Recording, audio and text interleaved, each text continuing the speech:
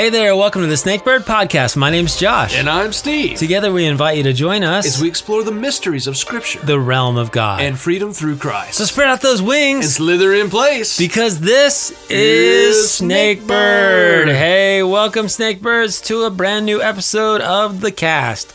Today we're discussing a hotly debated topic tracing all the way back to the first of us, Adam.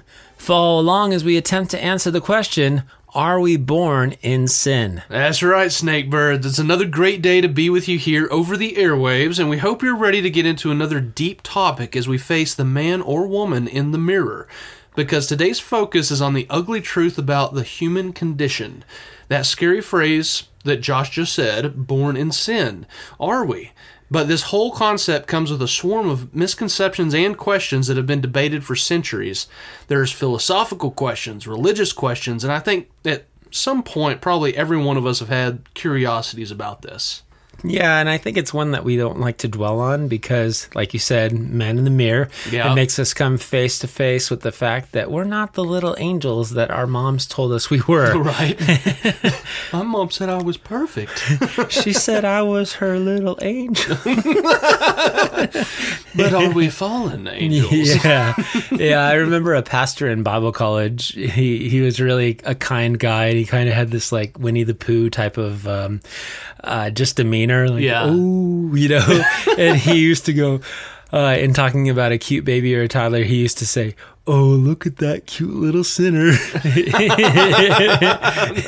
That's pretty funny. It was so funny because it just didn't expect that to come from him. Yeah, that's some good humor right there. It cracked me up. Yeah, well, that's the topic, guys. It's are we born in sin? And, some of the things that came in my mind when I first started in the study was like Sir Francis Galton with the whole nature versus nurture debate, which is more on the Darwinian side of things, but it enters our theological realms as well, like predestination. If only a select number of people are predestined to be saved, then does that mean only some of us need that sin nature dealt with? I believe that God addresses some of that bad thinking through Scripture, but it doesn't change the fact that people deeply struggle with questions like this. And I'm not trying to, I know that was probably not the best representation of predestination, but it falls kind of in that category of why would a loving God allow evil in the world, or why would God design us as broken or evil from the start? And, anyone that's considered this topic and then beheld a newborn baby has probably asked themselves, are we really born sinners? Are we really born evil from birth? And the Bible, it does speak on this, but it still raises a lot of questions. So it's really important that we understand what it really means to have a sin nature from birth and what it does not mean. Yes, yeah. Because I think this is one of those where people look at you and you're like, you're a monster. Yeah, exactly. How can you tell me this baby is sinned and deserves to die from its sin? Yeah, and I emphasize what it does not mean because during my study, God gave me some clarity on some gray areas that I've been chewing on for a few years now. And, part of me wants to save that juicy nugget for the end of the episode, but I might just throw it in if we venture into the realm, but we'll just have to wait and see. But there's a lot of questions, even as Josh and I studied for this, that I cleared up, some areas for me. Okay, good. So, yeah. I will say this as a teaser. I'll say that this topic is one. It's been one that I've been asked about many times over the years, and truth be told, most of my answers for people have been regurgitated from sermons I've heard. Okay. And most of those times, the people that were curious, they walked away with more questions than before. But from this point forward, I personally am going to have a lot greater confidence in the answers I give case by case on the sin nature and being born from birth as a sinner or whatever. People think about it. That's fantastic that at least you feel like you have more of a place to draw from of a confident answer. I do. Yeah. Oh, yeah. So I'm glad we did this one. That's what Snakebird's all about. It is. Yeah. Because I grow every time I study for one of these. Yeah, me too. And I question more things that I never thought I would question and have to wrestle with them. I put this to bed years ago. What is this? Yeah. I remember hearing a sermon. I accepted it and moved on. Yeah. Now you're making me wrestle with it. What is this? The living word of God? Yes. changing who I am because it's powerful. Yeah. So Before we get started, I did want to mention that we've skimmed the water with this topic in a couple other episodes, like Season 1, Episode 7, Satan's Biggest Lies, the whole good outweighing your bad ideology. Also, our more recent Christian Ignorance episode, number 83, where we discuss that there is grace to be found in ignorance, like babies in the age of accountability. So you can revisit those episodes for a more concentrated look on like the specifics on those. But today, at least from my study corner, I came at this from an angle of, number one, understanding that we are in fact born with a fallen nature. Of course, we're going to get into where that's found in the Bible. Number two, how this acknowledgement isn't a depressing thing. It actually helps us move forward. And number three, how understanding and properly reacting to this topic unites us to God through Jesus, which will eventually do completely away with our sin nature. Yes. So those are kind of the three filters that I was working from as I entered the study. Mm-hmm. And in some areas it went off. So yeah, no. The fact that it can end with the talk about Jesus is exactly where, it needs to go. That's true. That's what the cast is all about. That's right.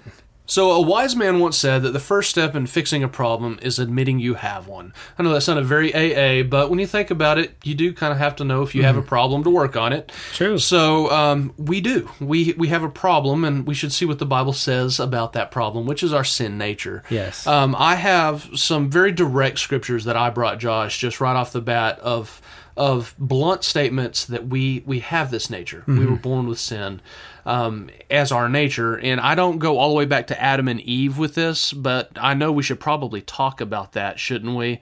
Since, it really started there, didn't it? Yeah, and I've got some stuff on that. Okay, well, I'll just go ahead and read the ones that I have here. Ephesians 2:3 says, "Among them we too all formerly lived in the lusts of our flesh, indulging the desires of the flesh and of the mind, and were by nature children of wrath, even as the rest." Romans 5:12 says, "Therefore, just as through one man sin entered into the world, and death through sin, and so death spread to all mankind because all sinned." I've always considered that one to be what the band Lifehouse called the 6-cycle carousel. Oh, there you go. You know what I mean? Yeah. Okay. Genesis 8:21. "The Lord smelled the soothing aroma, and the Lord said to himself, I will never again curse the ground on account of man, for the intent of man's heart is evil from his youth." So those are all some pretty blunt scriptures showing that we are in fact born with what we would call a sin nature. All the way from our birth. Yeah. I'd like to add Psalm 51:5. It says, "Behold, I was brought forth in iniquity, and in sin my mother conceived me." Yeah. It doesn't get much clearer than that. Yeah, it really doesn't. And it's blunt. Mm-hmm. And even our heroes of faith, they pondered this condition as well. Jeremiah 17:9 says, "The heart is more deceitful than all else, and is desperately sick. Who can understand it?" Job 14:4 says, "Who can make the clean out of the unclean? No one." And Job even asked the question in Job 9:2, "But how can mere mortals prove their innocence before God?" And in verse 33, Job actually follows this up by asking if only there was someone to mediate between us, someone to bring us together. So the prophets and patriarchs all recognize that our sin separates us from God, this sin that we're born with. And I think that's the thing that keeps some people up at night. Perhaps someone who never liked religion, but deep inside knows that they need some sort of bridge of righteousness to set things straight. And that's one of the areas that I do want to focus on, because I think there's a lot of people out there that look at religion as a waste of time. And to be fair, perhaps the religion that they have been exposed to is a waste of time. And Jesus saw that too. But Jesus calls us to look at Him, to look to Him for the fix, not to drift our focus into self-help and religion, but to look at Him. And I thought that was really interesting that the patriarchs even saw this condition and they're like, we need a remedy. Yes. Yeah. Even Solomon in Ecclesiastes 9:3 says, "Truly the hearts of the sons of men are full of evil. Madness is in their hearts while they live, and after that they go to the dead." So I think you said Jeremiah, the heart is deceitful. Then even David chimes in. He's got that verse that I think we've quoted several times on this podcast, but it says, the Lord has looked down from heaven upon the sons of men to see if there are any who understand, who seek after God. They have all turned aside. Together they have become corrupt. There is no one who does good, not even one. Yeah. And so it kind of feels a little bleak because you're like, okay, so we are evil. We are born in sin. Yeah. I mean, not trying to spoil the answer of this I understand. Episode. Well, and that's something I kind of laughed at with my own notes is because I really laid out the whole thing in the first couple of pages. Yeah. But then I go back and dissect a lot of the thoughts and ideas about what all of it really means. Mm-hmm. But, and one thing that I notice is a lot of the stuff they're talking about, these sins and iniquities that separate us from God, a lot of them are pointed towards things that we've chosen to do. Mm-hmm. And I get into that a lot here in a little bit, but we also have to understand there's also stuff that we haven't chosen to do that's in our nature from birth. Yes. So there's kind of a separation there of understanding sin and the knowledge of it and everything. Mm-hmm. So it's really, it's one of these things that has been very simple hearing sermons about it in my life where I'm like, yeah, we're born in sin and all this stuff. But as we got into the study, or as I got into the study, and there's not a mouse in my pocket, sorry.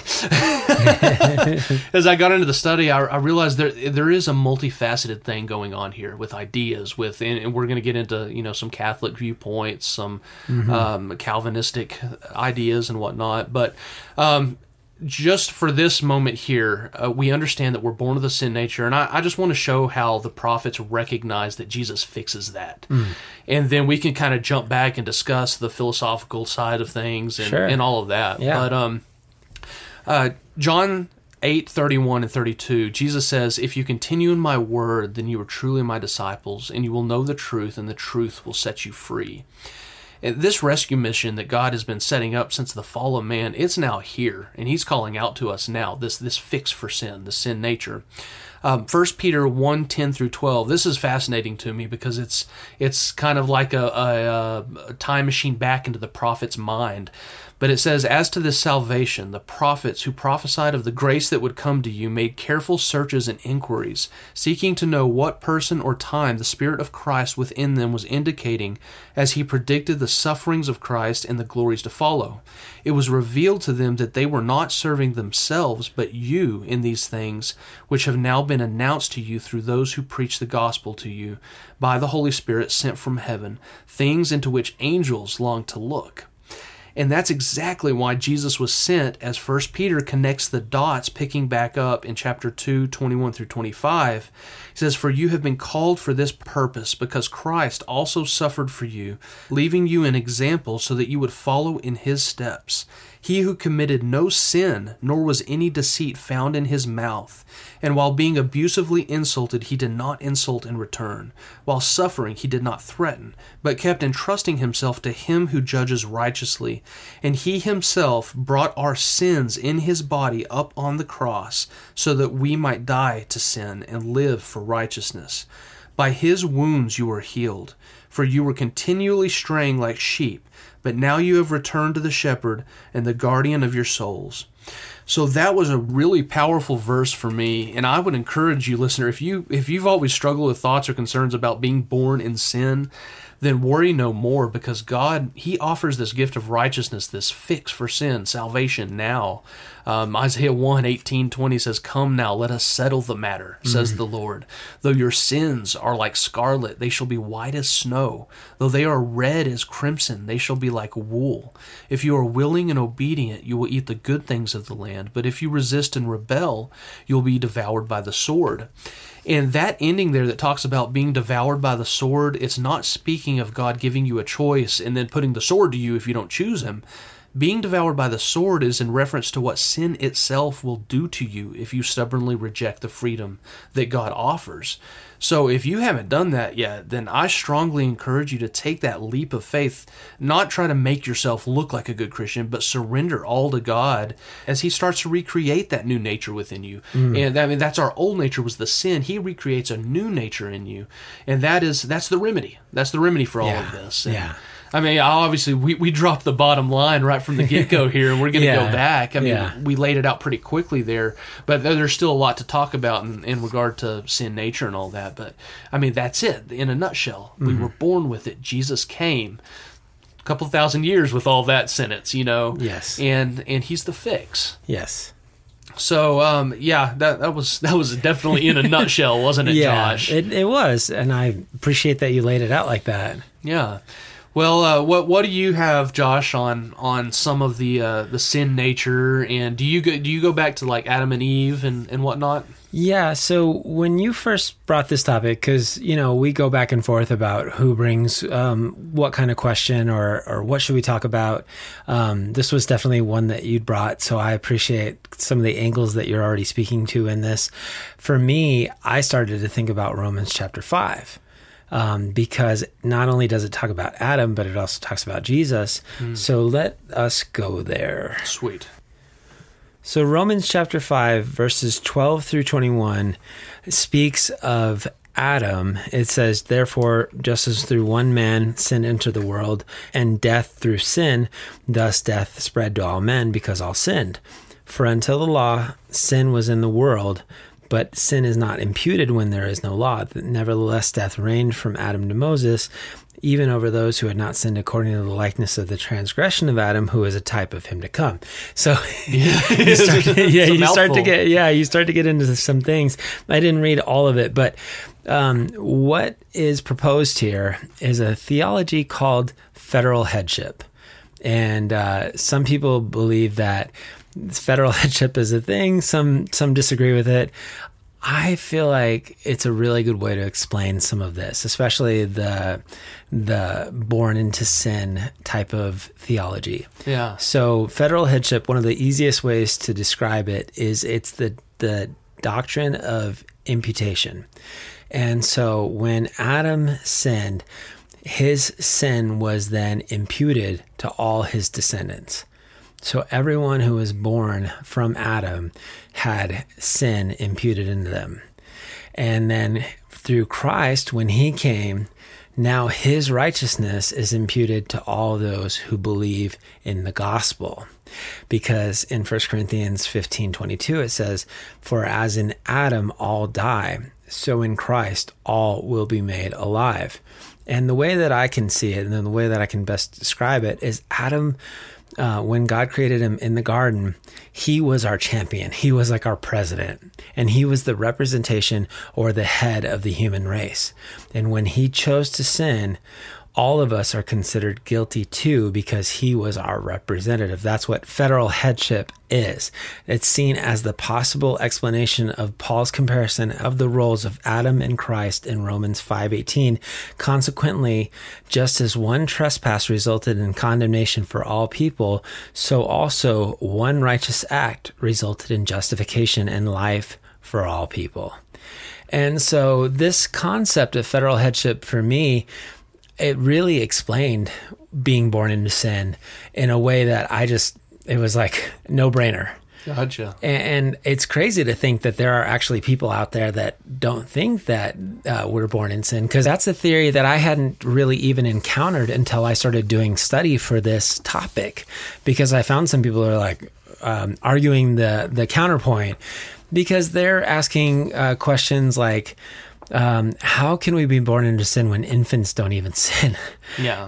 But then you have verses like 1 John 3:4-6. Everyone who sins breaks the law. In fact, sin is lawlessness. But you know that he has appeared so that he might take away our sins, and in him is no sin. No one who lives in him keeps on sinning, and no one who continues to sin has either seen him or known him. And there's a lot of arguments on why a baby wouldn't be in sin, but there's also the counter argument that unfortunately infants die. Yeah. And death is a result of our sin.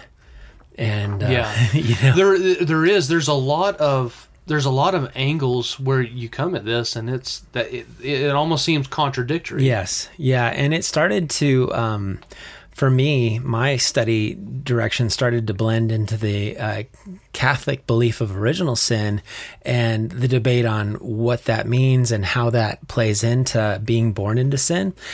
And even so much as how do we have that sin transferred from person to person? Because I started to think of the way that it works with the bloodline of the Immaculate Conception.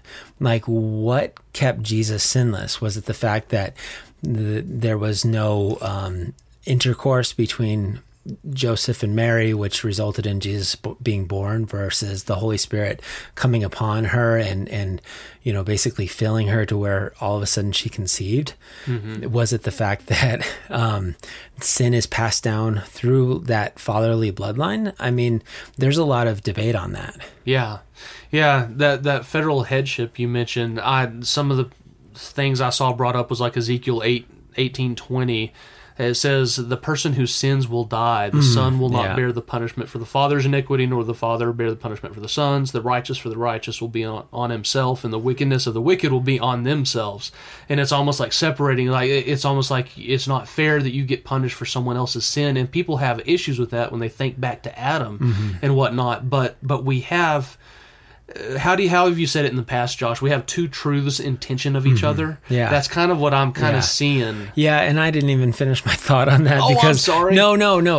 You're not sorry. I'm sorry, because what Paul ends up revealing in his letter to the Romans is that Jesus is the last Adam. He closes the book on that. He says there's a way for us to be free of our sin natures. Even though in Adam we're in sin, in Christ we are free from sin as long as we have his righteousness imputed to us, which is done by faith. Yeah. So for sure. Yeah. He's the fix for all of it. Yes. Yeah, and so for those that don't believe in federal headship, I mean, Christ is still the answer. Yeah, yeah, that's one of those things. It's like it's whatever hill you're trying to die on. Jesus is the answer for either of them. Yes, yeah, exactly. So true. Yeah, and you mentioned that verse in Ezekiel. It doesn't seem fair, does it? How can God hold us guilty because of Adam's sin? German theologian Wolfhart Pannenberg protests, saying, "It is impossible for me to be held jointly responsible as though I were the joint cause for an act that another did many generations ago and in a situation radically different from mine."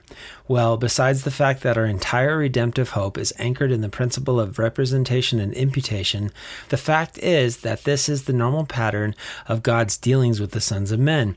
He always communes with men according to the covenant, and each historical covenant, Adamic, Abrahamic, Noahic, Mosaic, Davidic, and New, includes both the covenant head and all those who belong to him according to the terms of the covenant. Federal headship is not an obscure wrinkle in Paul's theology, but a central theme in redemptive history. This is the core crisis of humanity. We are born in Adam, and all the guilt, condemnation, and death accomplished by his disobedience accrues by covenantal solidarity to us. In Adam's fall, we all fell. But in Christ's victory, we are all victorious. Because we need Jesus, our second Adam, our last Adam, and his righteousness imputed to us. Because he is without sin. Yeah. So... yeah, that's another good angle. I'm glad that you brought that, because that Ezekiel one needs an answer, doesn't it? Yeah, it does. And again, there is a lot of those human nature, like we're talking about sin nature, but there's this human nature questions going, why is this fair? Yeah. And the answer is, well, sin's not fair. Yeah. It brings death. Yeah, it's a topic that's hard. It really it's harder than I thought I had it nailed down at. Yeah. It really is. Yeah.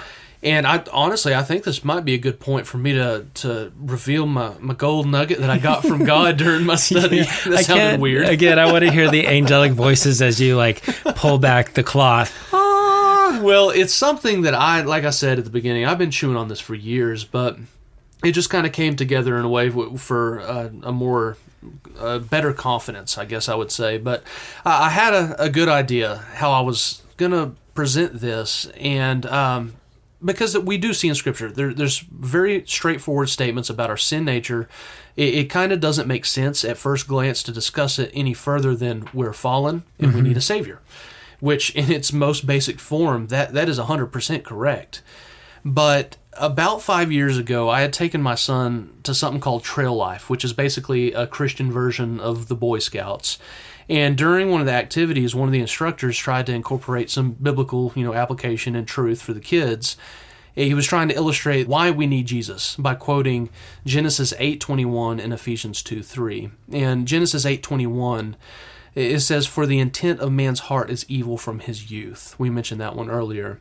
In Ephesians 2:3, it says that we are all by nature children of wrath. And it really created a huge problem with the parents and the boys in my son's group, because we had kids really upset that the Bible says they are evil and the object of God's wrath. And one of the boys actually looked up at his dad and he said, "Daddy, am I evil?" And I almost had a tear come to my eye. And we're sitting here trying to teach these kids about Jesus, and we tell them that. Mm-hmm. And even when the parents were trying to comfort them by saying, "Well, we believe in Jesus and we're safe from that now," we still had problems and questions from these kids about their friends at school whose parents didn't believe in Jesus. Because let's face it, at that age, a child's faith is tied to their parents' faith. Mm. And these kids were now under the impression that certain kids at school are now evil and the object of God's wrath. And ever since that event, I realized that most of the time, I don't think we have good answers for subjects like this. And the reason is not because the Bible contradicts itself or anything like that, but because I think in certain circles we cling to scriptures like the Pharisees clung to rules. And when that happens, we lose the entire intended message of God's Word. And His true nature, I believe, gets lost in the mist when that happens. So what I discovered was that we do have some gray areas of truly understanding God's nature in this topic.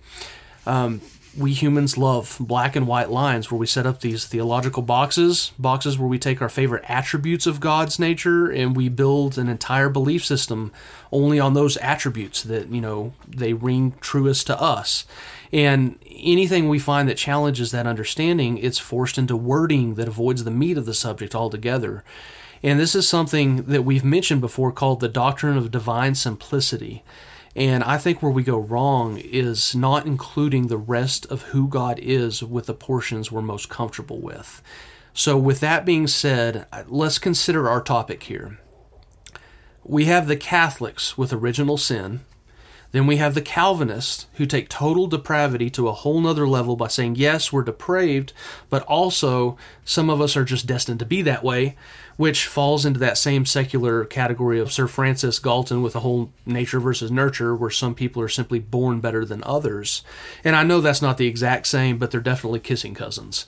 And then the Orthodox Jews, they look to the law where they can say, depraved or not, I have a set of rules that I follow very closely, and that makes me righteous. Mm. And so each of these viewpoints have built theologies around only one part of God's nature, and then an understanding was constructed. So we've already brought the scriptures that point to the sin nature that we have been born with, and we have. But we should also consider verses like Ecclesiastes 7:29 that says, and this is Solomon, the wisest man to have lived, he concluded this, "Behold, I have found only this, that God made people upright, but they have sought out many schemes." Mm. And when I first heard that, I started to get out my battle gear to refute it because, I was like, that's not right. But then I remembered this is the Bible. And Isaiah 59:2 says, "But your iniquities have separated you from your God." And then Isaiah goes on to describe the type of sin that separates us from God, and everything he references are sins of choice, not nature. And for some years now, I have really been struggling trying to find the right words in my head to describe what I believe God's true nature is on this topic. And I think Solomon touches on it in that verse. The key word would be sought out, a choosing to rebel against God. Babies, young children, they can't make that kind of choice because they simply don't know. Think about it this way. If God had never mentioned to Adam and Eve not to eat of the tree of knowledge, would it have been a sin to do so? Of course not. God wouldn't have held them responsible for something he never told them about. No. But it was the choice that Adam and Eve made with the knowledge they had that started the fall. It started the separation. and it's the same with us. Josh, you had referenced Romans 5 earlier, and my focus went on in this realm to verse 12. It says, "But sin is not counted against anyone when there is no law." And to have the law, you have to have knowledge of the law, or in the New Testament situation, knowledge of saving faith. So at the end of the day, more than our theology or our comfort level, I firmly believe that we will be judged based on what we know. And I do realize that a good portion of those questions are rooted in a refusal to believe, an apathy towards our own sin. But I also know that there are many people out there who are sincere, who truly do struggle with this idea. And my main reason for hammering down on this is because there's so many people that have asked me this question and these questions about how a loving God would unfairly judge someone. And I've never had the confidence and proper wording until recently to tell them He doesn't. He is fair. He is just. So I had to bring this angle, and this is also one of the reasons I could never be a Calvinist and follow their line of thinking. I see way too many places in the Bible where God has spelled out for us, from Adam and Eve to Paul's epistles, that it's the choices we make with the knowledge we have that makes the real difference. And the Calvinists would look at my wording and say, wait a minute, that choice you're talking about, that's a work, and works don't save you. And while I agree that works don't save you, I don't believe choosing to rest in Jesus' finished work on the cross is in any way a work of my own. That is all Him. And perhaps if we do an episode ever on Calvinism, we can discuss the misunderstandings between predestination and foreknowledge. But for this episode, I did my best to try and reveal what I believe God's Word is telling us. And I do believe that we are born with a sin nature, but I don't believe that we are damned in that sin nature until we have reached an age of accountability where we know right from wrong. I believe that God is just in that way, and I believe it is all through the pages of Scripture where we have situations that point to that. These sins that separate us from God, if you actually read it all the way through, the baby couldn't have made the decision to have feet that rush into evil, or all of these things that separate us from God. And so it's twin truths in tension of each other. It really is. And I think too many people have heard sermons where they lean one direction or the other, and it blows people away saying, I'm not serving a God like that. And I don't believe that's the God of the Bible. So I really, that was something that I've been chewing on for years, and it just came to me in this study. It's just like, it's time to put the nail in the coffin, the final nail, because this is something that I personally am going to be standing on for the rest of my life, and until God shows me if I'm wrong or whatever.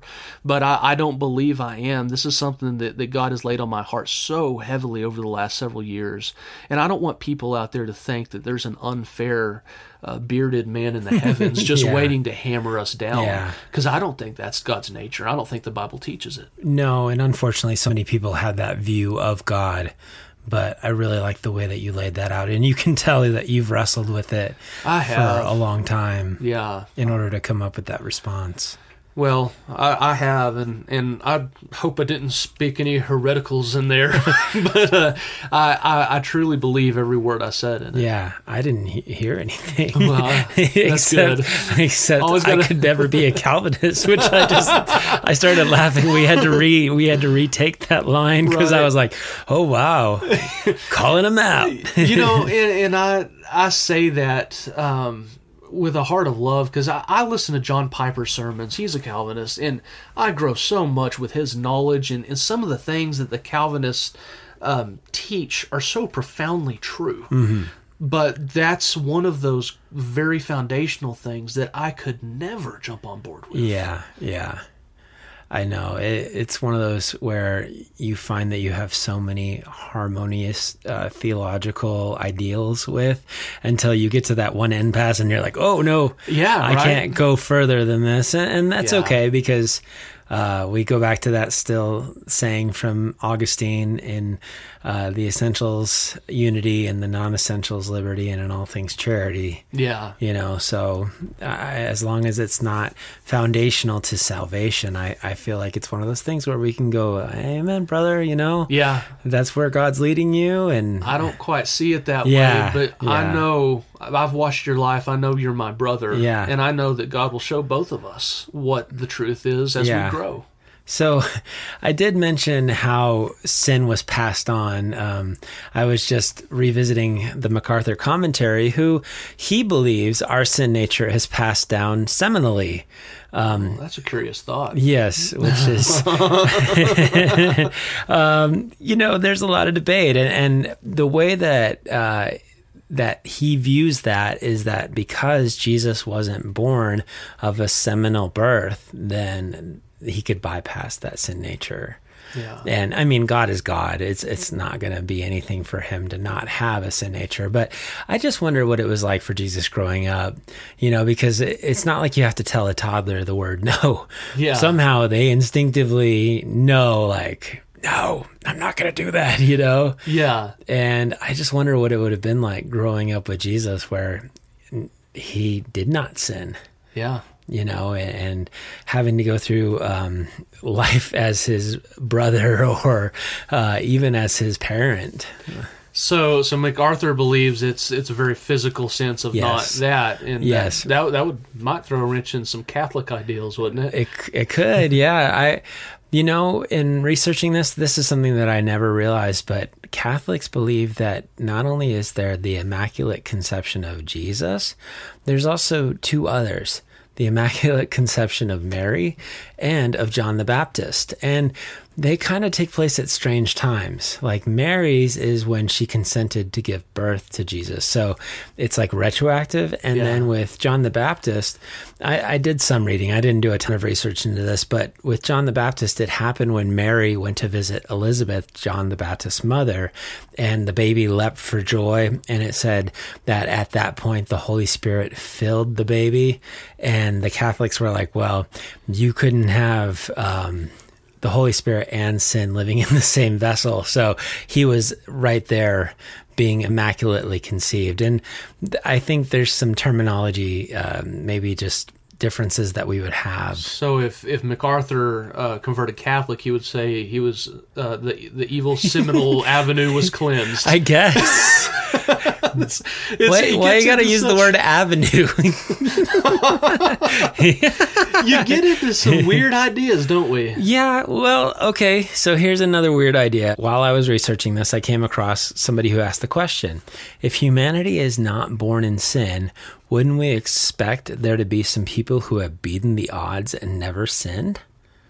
Because if we don't have a sin nature, then... Very, very good point. Yeah. Highly good point. So this was the answer given.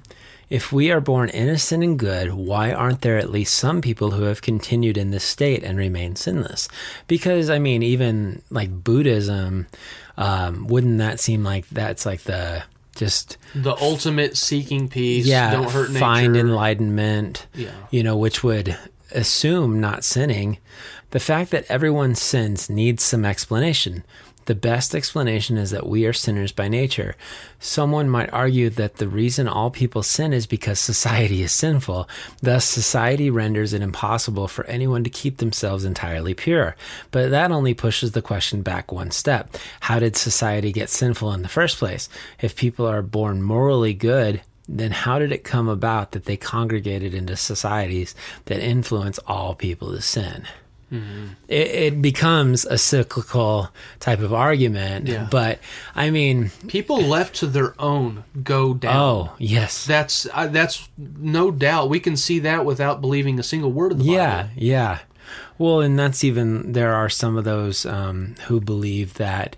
Now I'm getting into eschatological terms, but there's some that believe that we are going to somehow, as a society, become perfection, and that's when the reign of Jesus will begin. Yeah, I've heard that. And that is a scary thought, because it's like, look at the last 200 years of our society. It's not gone. Yeah, and I've heard some of that. People are like, well, the Christ, in the church will slowly spread to the whole earth, and once it's come to fruition, then that's his key to come. And if that's the case, we're in a downturn on the roller coaster. Yeah. So I guess we'll wait and hopefully have faith that it's going to go on an upscale there. Downturn as a nosedive. Yeah, that's a better way to put it. A nosedive. Yeah. We broke the ballast tanks, and we are just headed straight for the bottom. And that's one thing I didn't want to do in my whole spiel earlier is try to say that we don't have a sin nature or anything. I really, for years, I struggled with this idea because I know we're born with a sin nature, but I also know that people aren't going to be held accountable for that sin nature when they don't have the knowledge of things.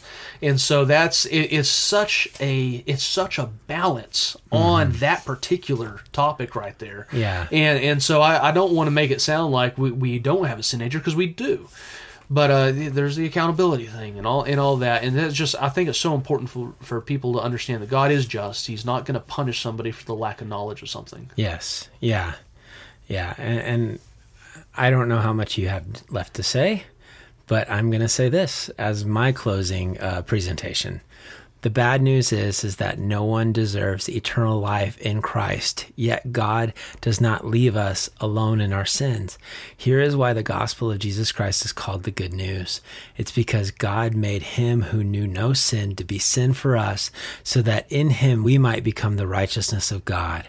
And since we have been justified through faith, we have peace with God through our Lord Jesus Christ, through whom we have gained access by faith into this grace in which we now stand, and we boast in the hope of the glory of God.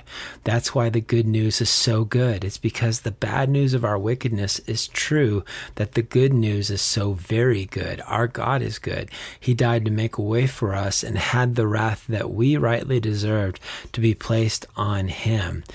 If we will only believe that God demonstrates his own love for this, that while we were yet sinners, Christ died for us. If we haven't repented of our sins, confessed them to God, and put our trust in Christ, then we will pay for our own sins in eternity. Someone has to pay for our sins. Will it be us, or will it be Jesus? Because his gift is free. Love that. Yeah, and I mean, it's so simple, and yet it's so profound. It rings true, and I just hate that there are people who hear this gospel and reject it. Yeah. Because they're like, well, I'm good. I'm a good man, Yeah. Well, that's the absolute. There's no need for me to have an ending, because that was the perfect one. And that's my true heart for this episode. For anyone out there listening, that if you ever struggled with that, not thinking that can't be the true God in your mind because you've had some misconceptions about all of this, that would be my hope, that you say something now clicks. You're like, okay, I get this. Mm-hmm. And my prayer is that, having that knowledge now, that you would act on it. Yes. And you would accept Jesus' finished work on the cross. Yes. Nothing you have to bring to the table, nothing like that, because what you have to bring to the table is sin. Yes. That's what you got. Yeah. And Jesus fixes all of that. And that'd be my prayer for anyone out there that has been struggling with this whole concept, that you would come to the cross and you would say, I give it all to you. Mm-hmm. And believe me, you're in for a ride. Mm-hmm. if you can do that. Yeah. Amen. Yeah. So I don't know how much help we did for you guys out there. I know it was a tough study for me, and I didn't think it was going to be, because there's a lot of hard questions in there, but I hope that you grew in this episode. I know I certainly did. Yes, me too. And I went down some areas that I was like, wow, I did not think it would take me this way, but me too, like right? That.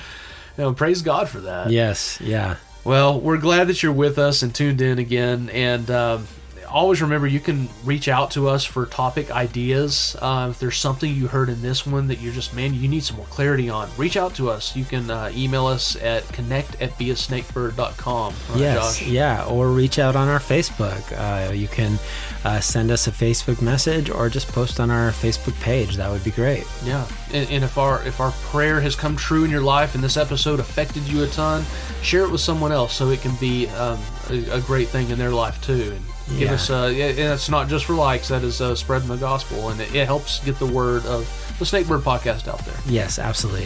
It grows the show, and that really helps us to reach more people. Amen. Yeah. Yes. Yeah. So remember, Snakebirds, whatever you do, wherever you go, no matter what life throws at you, there's never been a better time to let Jesus' righteousness become your own.